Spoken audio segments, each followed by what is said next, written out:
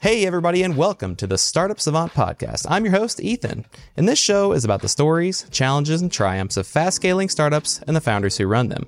Our guest on the show today is Joe Calderone, founder and CEO of Pelipost, a print-on-demand photo company focused on serving families of incarcerated individuals across the U.S.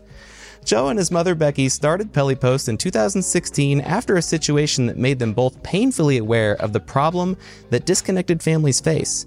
And there's quite a bit more to this story, but I'm going to let Joe tell it because he's going to do a lot better than I am. Before we get started, I want to remind you that we are in a challenge to get 100 reviews by episode 100. And audience, folks out there, you are basically our Obi-Wan because you are our only hope. So if you want to help us out, head over to Apple Podcasts or Spotify and leave us a rating or a review. All right, let's jump into this episode with Joe Calderone of Pelipost. Joe, welcome to the show. How's it going, Ethan? Feels good to be here. Hey, I'm doing great. I'm excited you're here. I'm excited to have this chat. And I know that this story is such a good story, and I'm super excited to have you on to tell it. But before we jump into the actual story of how this business started, can you give us a little bit of a primer on what Pelipost is and the problem that it's solving? Yeah, absolutely. So Pelipost is a mobile app that lets friends and family send printed photos to their incarcerated loved ones. So essentially, you could think of us as kind of a Shutterfly-esque, but for those that are incarcerated and serving their families on the outside. That is a pretty buttoned up response. I love that. All right, so let's not tease anybody anymore. Let's just jump into this story. Can you give us the background, the inception of Pelipost? Absolutely. So back when I was in college, my mom, she was actually incarcerated in a prison in California. So while she was inside, your world changes when you're inside. You know, it's different, things you have to navigate. So on our phone calls, she would always tell me, Joe, send me pictures. That was her link to the outside. But, being a full-time student, I was an intern, life gets in the way. So you have to, make time to go to Walgreens or CVS, wherever you get your photos printed these days. So one day, she was like, I want pictures. I got a new car. She wants all of that. So I looked down at my phone. I was like, man, wouldn't it be awesome if I could just, tap all these pictures? I have thousands of pictures on my phone. Wouldn't it be nice if you could just tap and they would go directly to the correctional facility? So then started thinking, and that's essentially how Pelipost was born. That's a pretty good story. I think that it's really important, that, a founder be connected with the issue that they're solving. It doesn't always necessarily have to be, their own issue that they have had their entire life that they're solving or something like that. But it's important to have that connection that's going to give you the drive to solve the problem. Do you know, is this the only company, or at the time that you started this, and I think it was in 2016, was this the only company that was offering any sort of service like this? There was another company out there, so it was a little discouraging. I'm like, man, somebody's already doing this. And I'm sure a lot of people out there looking to start up are like, oh, I have this great idea, but chances are somebody is already doing it. It's a matter of, I looked at the company and I was like, man, they're doing this, but I can almost do it better. I think we can do it better. We can improve on that. So there was one company out there, and then we just took that and were able to make changes and make it better and grow it to what it is today. So it was a little discouraging to you when you saw that there was, some sort of competition out there. I think that there's kind of this idea that if you look out there and there is competition, that kind of helps to validate the idea that like it's there, somebody else is making it work. But yeah, it can definitely be intimidating to say like, hey, there's already this company, they're entrenched, they have the relationships, they have a head start, they're going to make it work. But I think that seeing one other company really kind of doesn't spell doom for your company. It really kind of shows that there is an opportunity, but it's not super saturated. So I like that you went ahead and got started. What were some of the things? I know that you're completely bootstrapped. So what were some of the things that you like? What was the first step once you had this idea and said, I'm going to do this. I see this other company. We can make it better. What were the first steps that you took to move in the direction of building this business? So yeah, the first step, definitely, I needed to validate. I needed to make sure, like, okay, there's something here. You know, I saw the competitors out there. They had been funded, I think, $1 million at the time. So I'm like, I need to try this, see what works. So before there was a mobile app, before there was what there is today, I launched a really clunky website to test it out there and just put it out there on the web. And what I actually did was I donated, or I gave pieces of paper, like stationery. I sent that in to some people that were incarcerated, but it had our logo on the bottom. And I said, go to pelipost.com to get photos, this and that. And then, I waited. And then one day a user popped up, and then another user popped up. So that month, I think we added probably like 20 users, which Wow. is not, huge, but it was like, for an entrepreneur, when you see that first user come in, let alone pay for a service, you're like, wow, this is great. Like, so much motivation, such encouragement there. So that's kind of the early stages of how we started to really feel out and test to see, hey, we got something here. Yeah, no, that's awesome. And you preempted a question that I had of how you were acquiring your first customers, and that is probably, it probably feels like a long time ago, because at this point, I mean, what have you delivered, more than like 20 million photos to folks on the inside? Yeah, it's 20 million photos so far and counting. So every day we're printing about, I want to say 20,000 photos a day are coming off our printing press here at our Tampa location. So, that's amazing. That's awesome. Yeah. So it's been a journey, definitely. Yeah. So actually, you mentioned something else that I want to talk about. We spoke just a little bit before this call a couple of days ago. And this was something interesting to me. I would have thought that you guys would have been using kind of like a third party service to print the photos, and then maybe taking care of the fulfillment or vice versa, or something like that. But you guys really take care of this entire process from beginning to end. Is that correct? Yeah, absolutely. We have a full production press here at our fulfillment center, like I said, in Tampa, Florida. But yeah, like, because we started out that way. When we were in the early days, I got that first order and I'm like, great, what do I do now? Like, I need to print these photos. So I would go to Walgreens, print them out. But as time goes on, you have to know the dynamics of your industry. And so you start to realize, in our industry, every correctional facility has their own rules, regulations, limits on photos. So you have to be able to control that as a company. So that's where we invested in our printing capabilities, and having control of that ensured that our customers' photos were actually getting delivered, not being returned or rejected by the correctional facility. So is this a case of, like, I don't know where it was printed, therefore I don't know, what is on or in this piece of paper, this envelope? Is that kind of the kind of red tape issue that you had to deal with there? Yeah, definitely. I mean, you have to understand that people use photos and mail as a way to smuggle in contraband to correctional facilities. So, sending in photos from another third party or whatnot, you lose that control versus building up that credibility of, hey, these came from Pelipost. We know they're good. That was ultimately our long-term vision, was to build that credibility amongst our customers and amongst those that are incarcerated and the correctional facilities themselves. So that was one of the big decisions there to pursue strategies. Was this something that you ran into personally? I mean, did you have a facility kick out a set of photos, or was there another issue that you ran into that kind of like highlighted this problem? Yeah, definitely. So I believe at the time the limit for photos was you could only receive 10 photos. An incarcerated individual could only receive 10 photos at once. So one day I remember trying to send like 20, and they got kicked back. They're like, no, you can only send 10.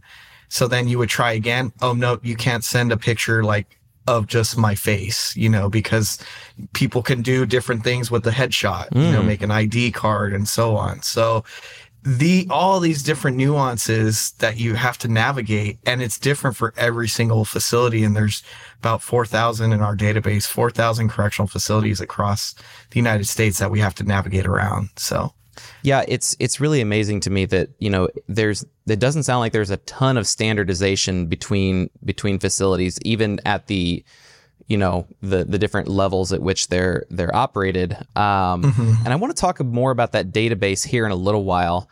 But it sounds to me like, I was thinking that there was going to be logistics issues of communicating with folks on the inside, communicating through the facilities, or through their approved channels. I was figuring that you were going to run into issues at that level, but it sounds to me like you're also running into issues at the subject matter level.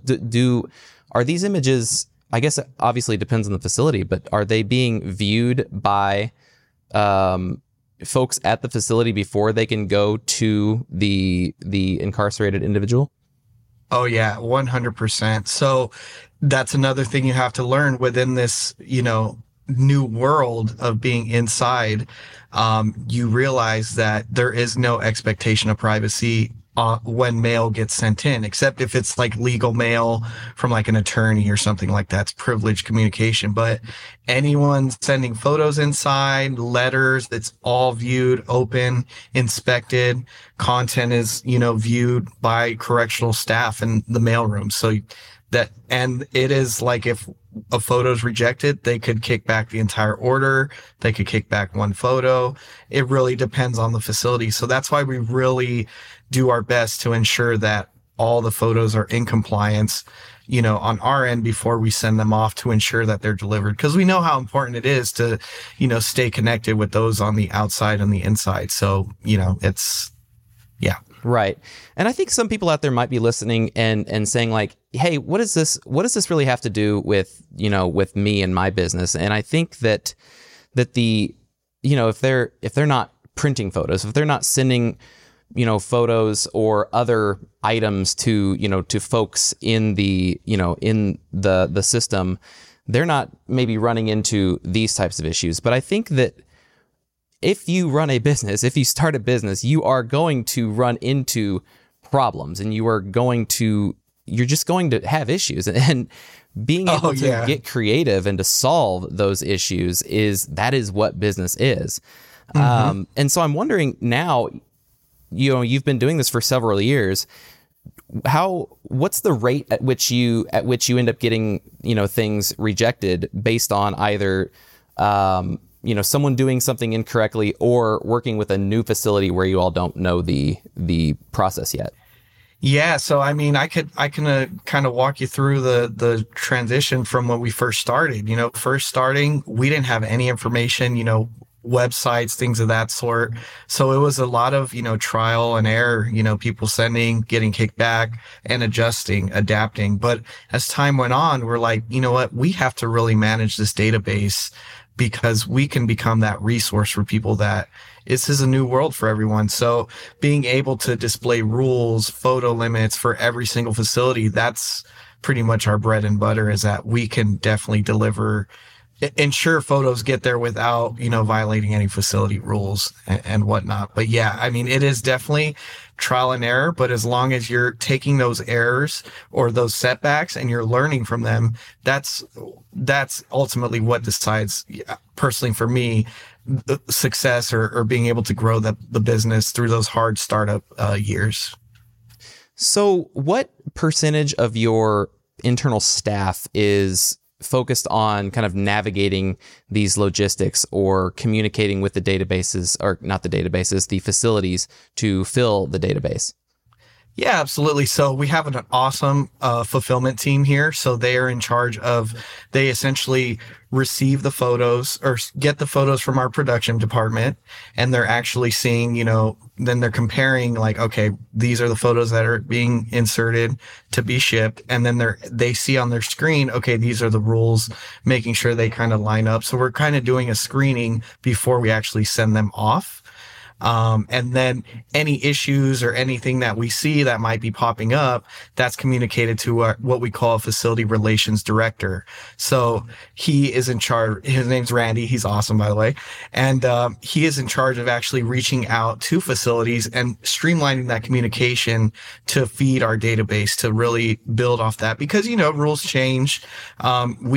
Obviously everything changes. New people come into administrations and facilities. So it's his job to really stay on top of that and keep that dialogue open, because ultimately, if we have communication with the facilities, they know who we are. They're going to allow our photos to get delivered, more times than not.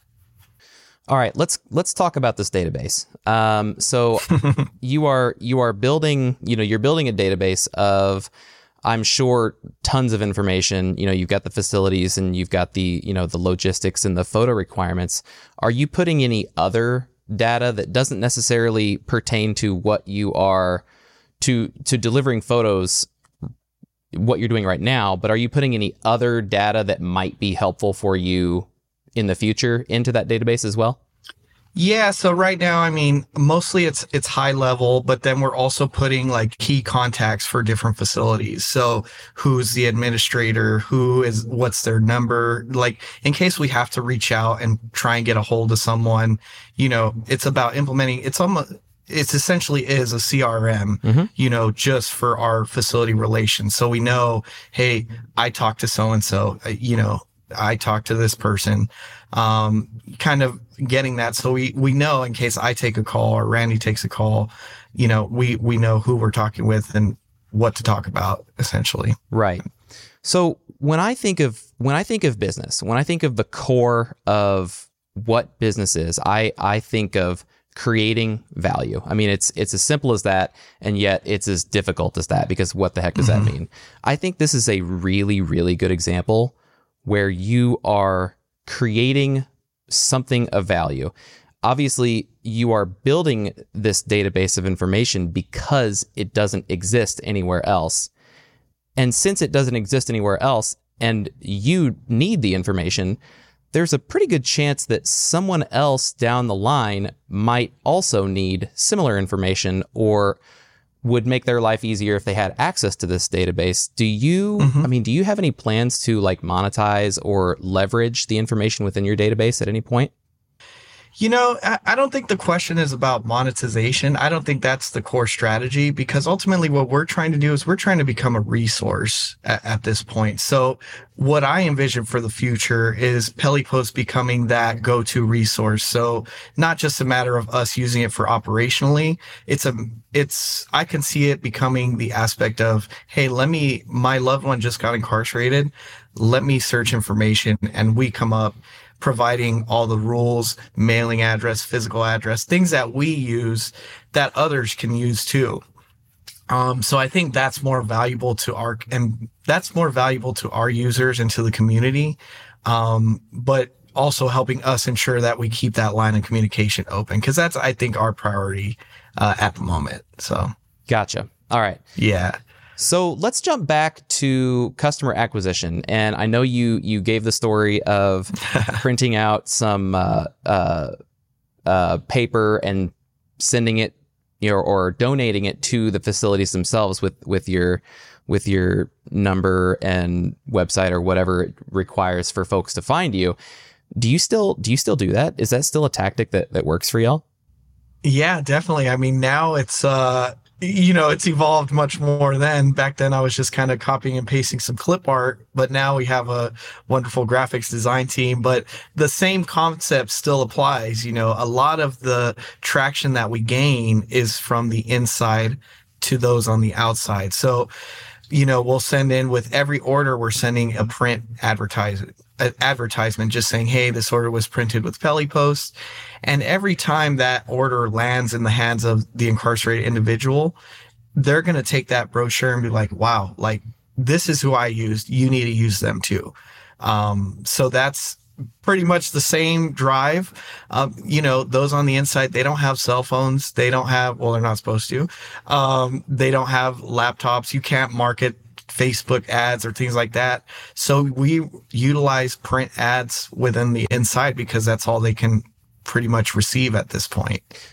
So I mean, that's obviously amazing, because if you were to ask me like, hey, how do I get some sort of advertisement for a service into a prison or a facility or whatever, I would be like, I don't know. Like that's not something that I think of. But so you've kind of got two sides of this market, though. You've got the folks on the inside, but you've got the folks on the outside. And so my initial thought is, hey, go to the folks on the outside because they actually, have the ability to like see things and take action on stuff like that. But you going to the inside, I think that's pretty genius. Yeah, and it's all about knowing the dynamics. This is the experience that I had personally with my mom being inside, so that kind of gives me that advantage.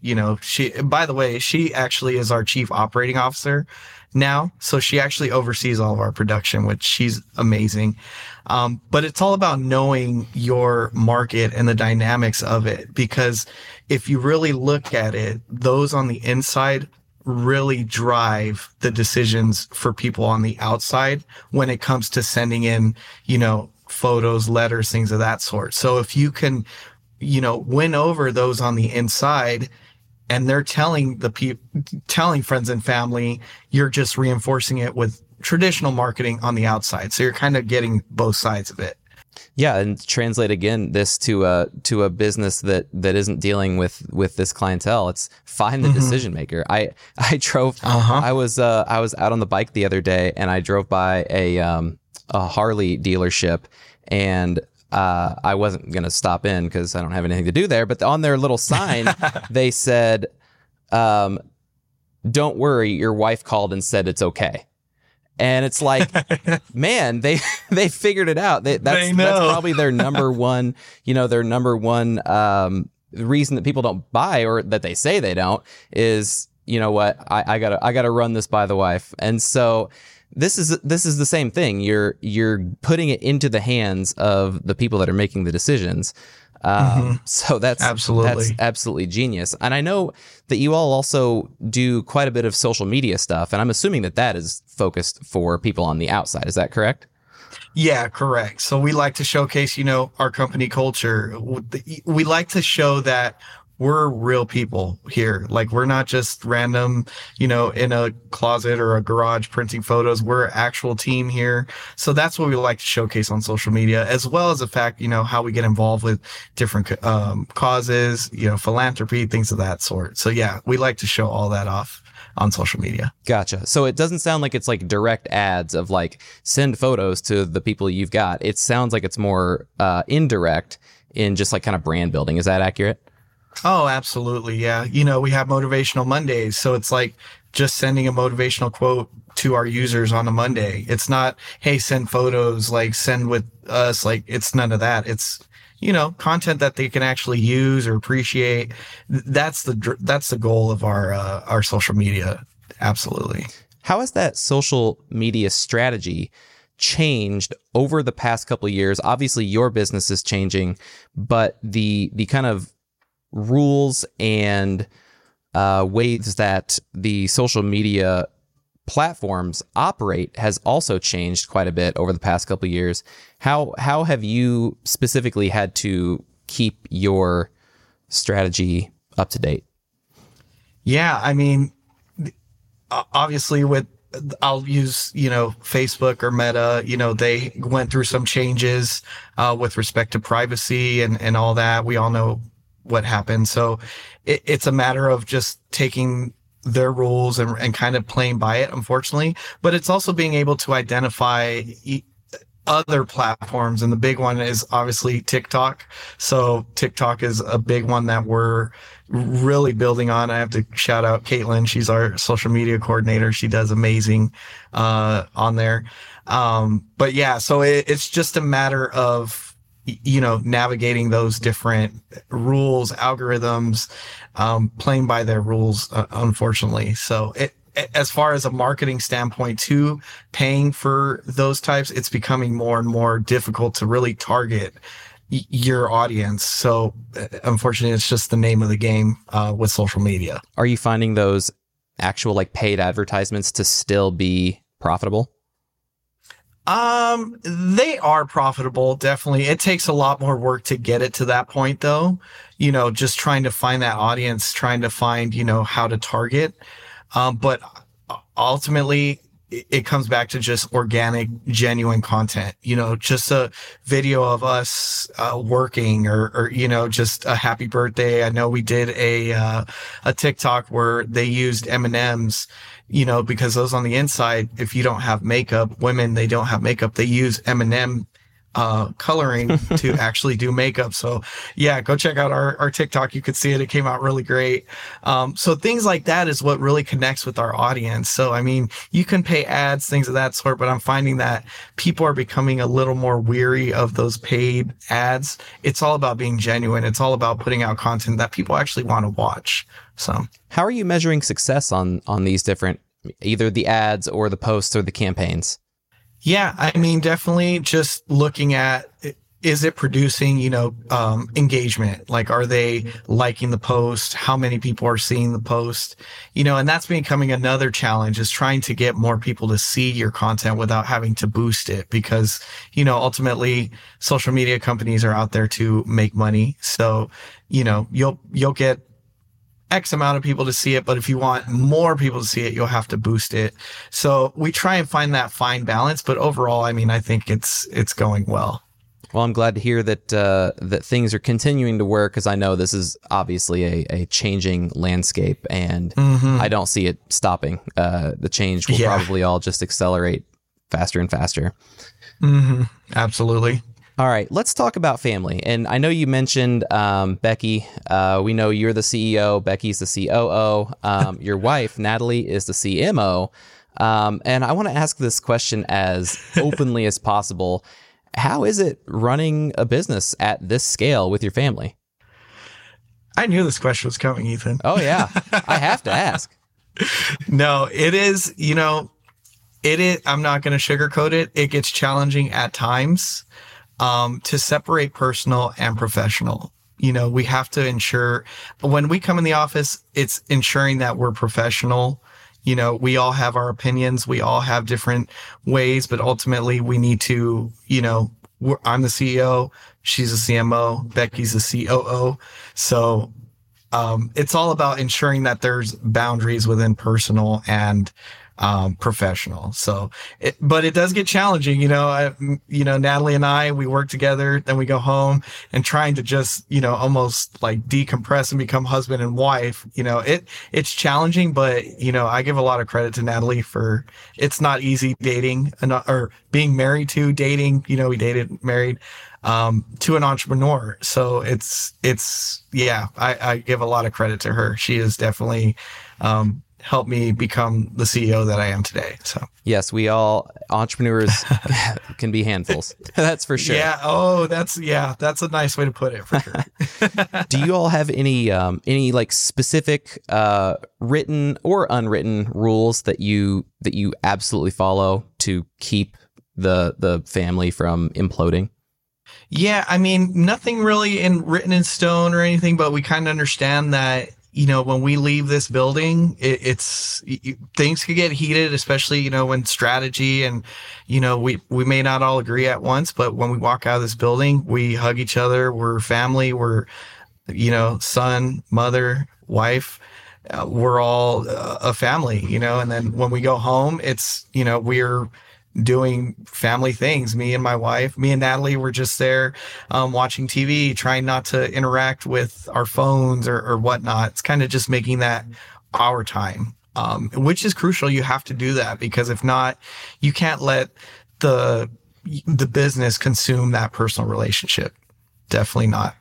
So have you all ever run into any issues with non-family member staff that have stemmed from the family dynamic in the business?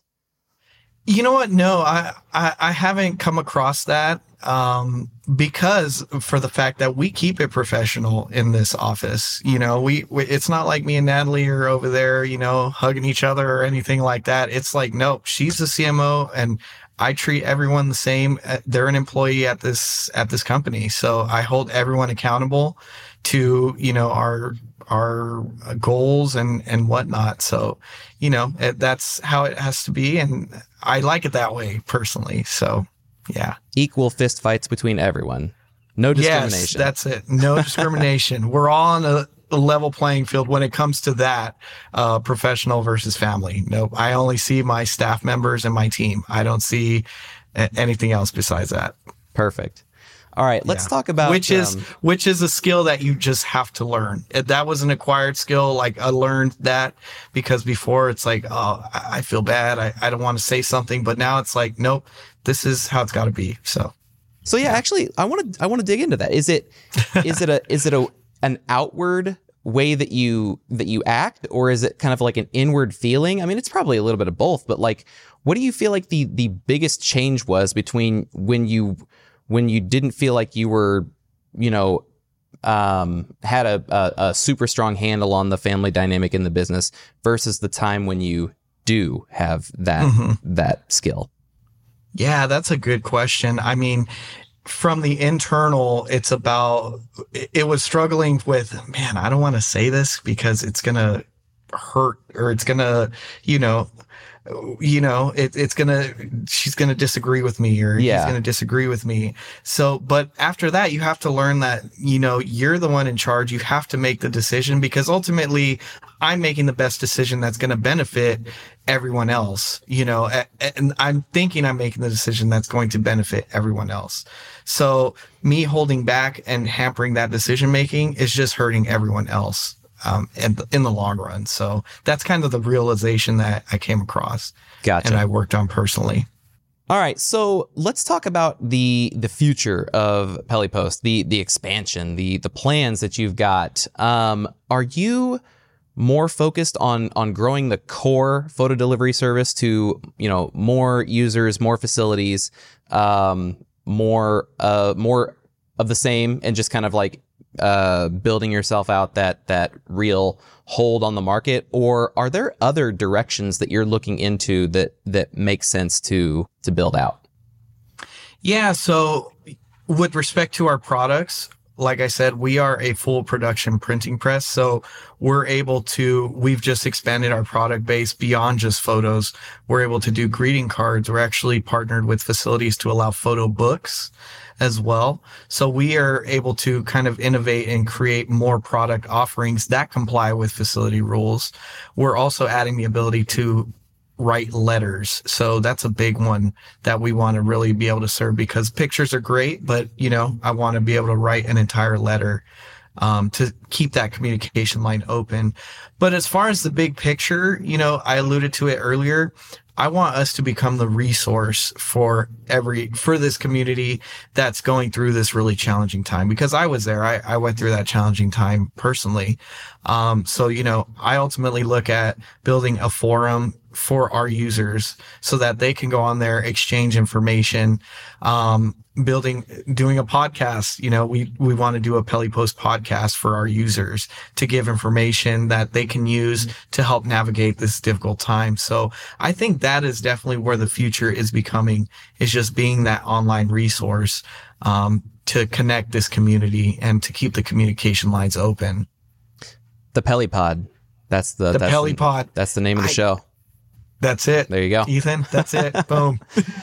Was building a community top of mind when you launched Pelipost, or was there a certain point in time where you're like, hey, this makes sense. Let's do this? Yeah. I mean, I think that's always been at the core of our company because what makes us really unique is that we were there. You know, I was there. Becky was there. We've gone through this struggle. So we understand the importance of photos and what they mean to somebody on the inside. If you ask Becky, she'll say it was the fuel in her tank that kept her going through her sentence. So just knowing that every time we get an order, we fulfill it and ensuring it gets delivered, we know the impact that we're making and the community, how we're benefiting the community in that sense. So yeah, I mean, it is embedded in our core. And I think that's what speaks to our culture of empathy here at Pelipost, is putting yourself in somebody else's shoes. You know, you may have somebody incarcerated, you may be going through something personally, but I think a strong skill is just putting yourself in that person's shoes and understanding, hey, they're going through a rough time at this point. So that's kind of the foundation of Pelipost. All right, we're going to get into the good stuff. My favorite question. What is your number one piece of advice for early stage entrepreneurs? That's a good one. I'm going through like a Rolodex of all the information. Everything's up there. My number one advice, I don't know if this is cliche or not, but, you know, be a jack of all trades, but a master of none, you know, and you have to ask for help. You have to reach out and get the advice. I've made the mistake, you know, of thinking, you know what, I can do this. I can do it myself. I can do the heavy lifting. But there are people out there that specialize in things, and you can network with these people, get information to help you succeed. So that ultimately is the advice I would give, is know what your limit is, and then know when to ask for that support, when to ask for that help. So, you know, cliches become cliches for a reason. It's because they're good advice. Yeah, I mean, that's ultimately what I could say. And I mean, just another piece of advice is just speaking from personal experience. You're going to have the entrepreneurship journey is a non-traditional journey. You know, people are going to criticize, people are going to say, why are you doing this? Like, you know, you have to stay the course, because ultimately you're going to see that traction, but you have to stay the course. You have to ignore the outside noise and just go with what you feel. And if you have the drive to do it, you're going to succeed. So. All right. What's next for Pelipost? What are we going to see in the next month, 3 months, 6 months? Yeah. So, I mean, like I mentioned, looking to start a Pelipost podcast. So that's going to be rolling out probably within the next, I would say 3 months or so. And then you're going to start seeing more and more product offerings. You're going to start seeing greeting cards, which have already launched. We're starting to see traction there. And I think what you're going to start seeing too is we're going to start working directly with correctional facilities, because ultimately, if we keep that line of communication open, that's going to be better for our customers, because our photos will be delivered. We're all on the same page. So that's going to be crucial. And you're going to start seeing these collaborations with correctional facilities to ensure that those communication lines or methods stay open between Pelipost and those on the inside. I'm looking forward to seeing everything that you've got going on, Joe. This has been a ton of fun. Last question, where can people connect with you online, and how can our listeners support Pelipost? Absolutely. I would just tell everyone, go to our website, www.pelipost.com. You can see our story. You can see pictures of, you know, Becky and I when she was incarcerated. So, you know, telling the truth here. And then all of our social links. You can find us on Instagram, Twitter, TikTok. Definitely want to check out our TikTok. We have some great content on there just to kind of see what we're all about and what goes on between these walls every single day. So. All right. And Facebook. And Facebook. Get the Facebook. Got to get the Facebook. Well, we're going to put links to everything you just mentioned and everything else that we talked about in today's show on the show notes page over at startupsavant.com/podcast. But this is it, Joe. This has been a ton of fun. Thank you so much for coming on. I want to give you the last word. No, I just want to say thank you for having me, and for just talking to those entrepreneurs out there that are looking to start up. Like I said, you just have to stay the course. Listen to your heart, go for it. And if you don't succeed the first time, you take a step back, learn from it, and just keep going. So that's just keep going for it. Thanks, Joe. All right, Ethan. Thank you very much. I appreciate it. All right, that's going to be it for this week's episode of the Startup Savant podcast. Thanks for hanging out. Hey, I have a quick favor to ask of you before you go. If you like the pod and you want to support the team, the best way to do that is to share this show with your friends. All the podcast players make sharing pretty simple, so when you have an extra 30 seconds today, just tap that share button and send this over to 2 of your besties. We appreciate your help. We will be back next Wednesday morning with another episode. I hope to see you there. And in the meantime, go build something beautiful.